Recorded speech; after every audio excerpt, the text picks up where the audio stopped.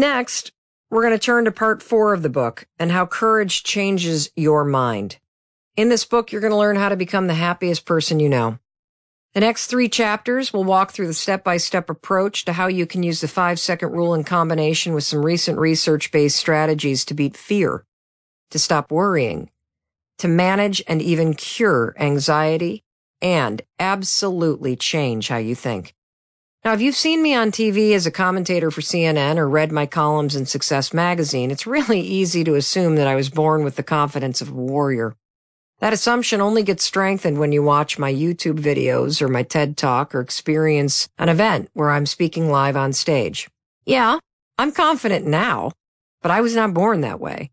For most of my adult life, I was a loudmouth. I was extroverted, but I was plagued by deep insecurity. Confidence is a skill that I've built over the years by practicing acts of everyday courage. What a lot of people don't know about me is that I've suffered from anxiety for more than 25 years. I had debilitating postpartum depression when our first daughter Sawyer was born, and I couldn't be left alone with her for the first 2 months. I've taken Zoloft to control my panic attacks for nearly 2 decades. The struggle with my thoughts has been real, and at times, terrifying. When I first discovered the rule, I used it to change my behavior. The rule worked wonders, and as acting with courage every day became second nature, my confidence grew stronger. However, the anxiety never fully disappeared, despite how confident I had become. It was always there, simmering beneath the surface. I focused on learning to live with it, manage it, and make sure that it didn't boil over into full-blown panic attacks. About 4 years ago, I started to wonder if I could use the 5-second rule to change more than my physical behavior. I wondered if I could change my thoughts. I'd seen the effects it had had on other habits, so why not try to break the mental habit of anxiety, panic, and fear? I mean, they're patterns, just like nail biting or any other habit, just patterns that you repeat. They're just habits. So I started using the rule to change the way that my mind worked. I began by using the rule to break the habit of worrying. As I mastered that skill, I used the rule to control my anxiety and beat my fear of flying. That worked too. As I write this sentence, I can tell you, I've cured myself of anxiety.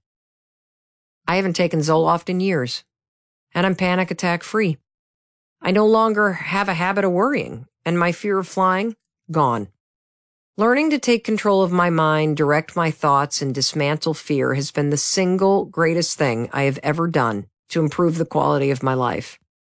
I almost never feel worried. And the rare times that I do, I just 5, 4, 3, 2, 1, and I direct my mind toward the solutions rather than worrying about the problems. I've transformed my mind using the rule, and I'm the happiest and most optimistic that I've ever been. And I think that's because my mind is working for me, instead of constantly working against me. Now it's your turn. How to learn the rule to do this remarkable mental transformation. First, you're going to learn how to break the addiction to worrying and negative self-talk using the 5-second rule, the science of habits, and the power of gratitude. Second, you'll dive into the subjects of anxiety and panic. You're going to learn what it is and what it isn't, and I'm going to give you a step-by-step method for how you can interrupt, reframe, and eventually eliminate anxiety from your life. Finally, you're going to learn a proven strategy for how you can beat any fear. Using my fear of flying as an example, you'll learn how to use the rule with anchor thoughts to prevent fear from taking over your mind. Everything you're about to learn is so simple, so powerful, that you can even teach it to your kids. Chapter 12. Stop worrying. More than any other change, ending your habit of worrying will create the single biggest positive impact in your life. Believe it or not, you were taught to worry. As a kid, you heard your parents worrying constantly. Hey, be careful. Wear a hat or you'll catch a cold. Don't slip on the ice. Don't sit so close to the TV. As adults, we spend way too much time and energy worrying about things that we can't control or that could go wrong. And when you get to be near the end of your life, you'll wish you hadn't. Dr. Karl Pillemer is a professor of human development at Cornell University, and he's also the founder of something called the Legacy Project. You can Google it. He's met with more than 1,200 senior citizens that are living in nursing homes for one reason. He wanted to discuss the meaning of life. Now, in the middle of doing the project, he was shocked to learn that most people near the end of their lives had the exact same regret. The exact same one. I wish I hadn't spent so much of my lifetime worrying. Their advice was devastatingly simple and direct. Worrying is an enormous waste of your precious and limited lifetime. Now here's what's exciting. You can stop worrying. And the 5-second rule will teach you how. You see, worrying is a default setting that your mind goes to when you aren't paying attention. The key is catching yourself when you drift into worry and then regaining mental control by using the rule. I'm going to give you an example because it happens all day long to you.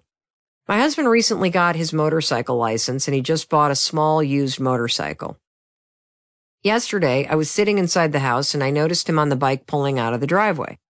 As he drove down the road, I noticed my mind immediately drifted into worry. I started to wonder whether or not he would get hit by a car. I wondered if he would become a statistic. And I started worrying that, I'm going to get a phone call from the police telling me he's been in an accident. The worry, it literally hijacked my mind within 5 seconds. It was that fast. And you know what? My worrying, it's not going to keep him safe, and it certainly is not going to prevent an accident. I was standing in our house and he was out on the bike. What happens with worry is that the worrying kills me. It doesn't kill Chris. As one 83-year-old in the study said, my worrying's not going to solve a thing. It just put me on edge for the entire time that Chris was out riding his motorcycle. And you know what that does? It doesn't protect him. It robs me of enjoying my life. Now, as soon as I catch myself worrying, I now use the 5-second rule, 5, 4, 3, 2, 1. And then I force myself to think about something more positive, like the thought of him smiling as he drives down the road. Now, here's the funny thing. Chris, my husband, he is a humongous cyclist. I think I've told you earlier in the book that he has done a half Ironman. He also is the race director for the triathlon in our hometown. I mean, he is out on his bike any nice day. The guy is out riding 50, 60 miles, constantly training. And he's always by himself. Now, what's interesting is I never worry about that. Ever. I don't know why. My mind just never kind of drifts there. But here I was, standing in my office. He's driving the motorcycle 10 miles an hour down our road because he's trying to teach himself how to shift the gears.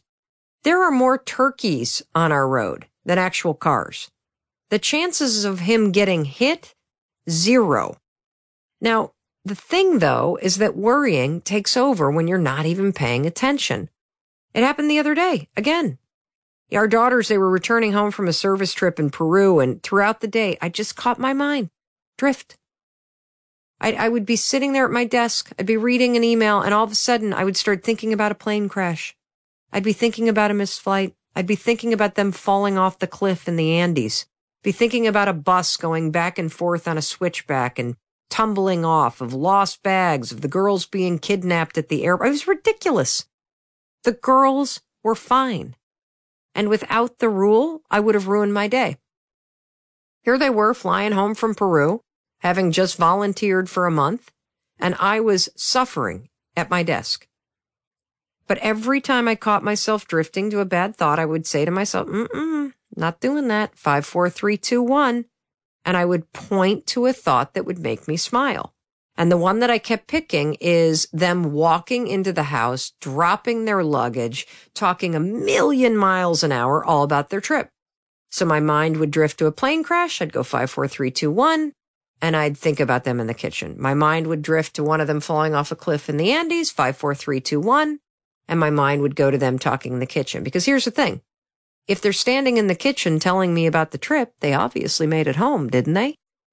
And that thought then teaches my mind to think about something that's positive instead of hijacking me with some silly worry. Now, another thing that surprised me about worry is just how subtle it is and how fast it can seize control of you.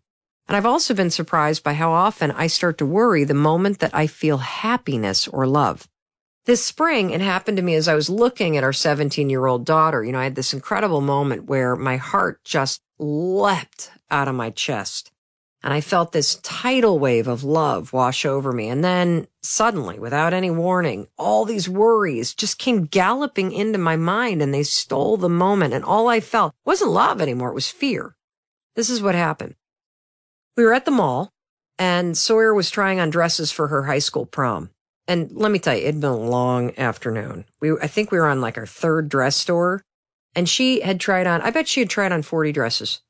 She hated every last one of them.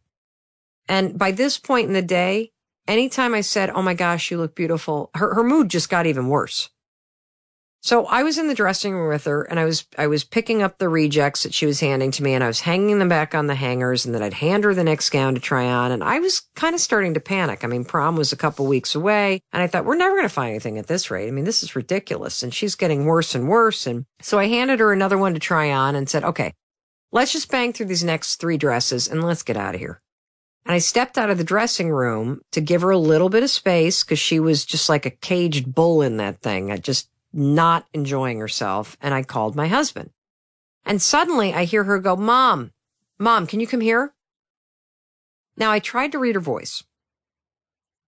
I couldn't tell if she was crying, frustrated, if she needed help with some sort of stuck zipper or something. So I cracked open the door to the dressing room. She had on a floor-length gown and I could see her reflection in the mirror. And I got to tell you, she looked stunning.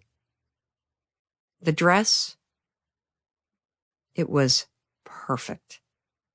It was like this peach color and it had these beautiful flowy side panels that were pink. I mean, it was everything that she wanted. There were no sparkles, no lace. It had an open back. It was a bright color.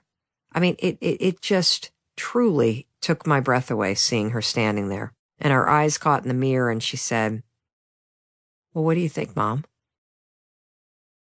And I could feel the tears just coming. You know, when she was an infant, I remember experiencing this same tidal wave of emotion that can rush over you when you love someone so much. You know, in the middle of the night, I'd wake up and go in and check on her and she'd be there in her crib. You know, how some kids, they'll sleep on their back and they raise their arms up above her head. And I would stand there alone in her nursery and I'd just stare at her and I'd get hit with this huge tidal wave of love. And I would stand there and marvel. How can I love something so much? I mean, it just felt like my heart might burst. And I felt that exact same thing standing outside that dressing room in the mall. I just was so blown away by how much I loved her. And then, without warning, the worries, they just rushed in. They swept over me. I mean, it just stole the moment without warning. I was now suddenly thinking about her heading off to college and getting married and being a new mom and living far away and time passing and getting older and suddenly my life is over. And my whole life flashed before my eyes. Suddenly, time was racing by. She was getting too old. This was happening too fast. I was losing her. I was so overwhelmed. I was sad. My eyes started to just swell up, not with tears of joy, but I was now afraid. Like, life is cooking. She can't be this old. And Sawyer saw me getting emotional. I mean, here I was just hijacked by worry and fear and And she thought I was crying because of the dress. She goes like, oh, Mom, don't cry. You'll make me cry. But she didn't know. I was crying because of how scared I was. I was worried. My life was happening too fast. She was growing up too fast. She was about to move away. I mean, I was going to lose her. I was crying because I just wanted my life to slow down. And you know what? Worry. It robbed me. It robbed me of joy in that moment. Like, it took me away from Sawyer. It took me to this really dark place in my head. So instead of just being present and in awe of my beautiful daughter, all I felt was fear. Yeah, that's how worry and fear hijack your mind. They rob you of the magic and the wonder in your life. They steal you away from the moment. You know, Brené Brown, love her. She observed this exact same phenomenon in her research for her bestseller, Daring Greatly. She found that the feeling that kind of worst case feeling, that pain that I felt in moments of joy, things like you can't hug your kid without worrying about something bad happening to them. It's amazingly common. Why is it so hard for us to do it? Well, I guess we're trying to beat vulnerability to the punch, is what Dr. Brown says. See, here's what I believe. When your mind takes you somewhere sad, dark, doubtful, or negative, you don't have to go with it. Your mind can drift to worry. You don't have to drift there. I love what Hein wrote to me. Since I saw your first TED Talk, I've come to realize how big an enemy my bad inner voice has been to not only my self-confidence, but more so to my ability to move forward and grow my self-identity. Every decision and turn has been shaded by self-doubt and concerns for what others would think. 99.999% of the time, it has always been fake reality that I had created in my mind. My biggest challenge has and always will be to stop worrying what others think of me. It makes no difference. Thanks for the great motivation. When you find your inner voice becoming the enemy, as Hein did and as I experienced, it's important to stop worrying and recognize that in 5 seconds, worry can hijack you, but in 5 seconds, you can hijack yourself back. In 5 seconds, worry can steal your thoughts, but in 5 seconds, you can make a decision to not go with it. That's exactly what I did. I could feel how quickly this fear took over. So I started counting. 5, 4, 3, and as I counted, I could feel, and this is going to happen to you, I could feel the fear lowering in my body. You're going to start to, as you use this, you're going to feel how worry, as it has your thoughts to worry, they drift. You're going to feel your mind move, literally from the thoughts that you're thinking, you're going to feel it drift to the basal ganglia. You're going to feel your mind switching gears as you start to worry. 5, 4, 3, 2, 1. You're going to yank yourself out of your head and you're going to plant yourself back in the present moment. I started counting and it switched the gears from worry about how quickly my life is going to the present. Because I'm going to tell you something. I was not going to let my brain and my habit of worrying, not going to let it rob me of this experience with my daughter. I was not going to let this derail me from being in the moment and being present enough to take a mental photograph so I would remember this. Because I didn't want to remember the worry. I wanted to remember this moment. Then I asked myself 2 simple questions. What am I grateful for in this moment? What do I want to remember? When you ask that simple question, you impact your brain at a biological level. Because in order to respond, you have to take stock of the moment, your life, relationships, work, you got to search for an answer. So when you 5, 4, 3, 2, 1 and you awaken your prefrontal cortex and then you just kind of focus yourself on, well, what is it about this moment? It's going to make you see the positive aspects of your life. And as soon as you think about what you're grateful for, you're going to start feeling grateful instead of worried. The answer to the question was clear to me. I was grateful to have such an incredible young woman as my daughter. And after 3 hours of drama at the mall, I was also grateful that we had finally found a dress. Katie also is using the rule to reflect on what she's grateful for and to control her worrying. I saw you in California at a convention. I almost didn't go on that trip. I was riddled with anxiety and guilt leaving my 5-year-old daughter, but I'm also going through a divorce. But then I went and I met you. And you're a huge inspiration to me, and so is the 5-second rule. I used the 5-second rule before I even knew there was one by pushing myself to go. I cried every day while I was away. I'm still using it daily in my life to work out, to not be sad, to be more grateful, and now to hold off on my divorce. Because we just aren't sure, and that's okay. I'm learning that nothing is perfect in life, so thank you. Nothing in life is perfect. Nothing at all. But you can use 5, 4, 3, 2, 1 to quiet the mental chatter and learn to appreciate all of the small moments, like feeling grateful for your daughter. Feeling grateful doesn't just feel good. According to neuroscientist Alex Korb, it actually changes your brain chemistry by activating the blood-stem region and produces dopamine. So with my worries gone, I took a deep breath and stepped into the dressing room to move closer to Sawyer, and I put my hand on her shoulder and our eyes met in the mirror. Well, what do you think, Mom? I looked at her and I said, I think Luke is going to have a heart attack. You look absolutely gorgeous.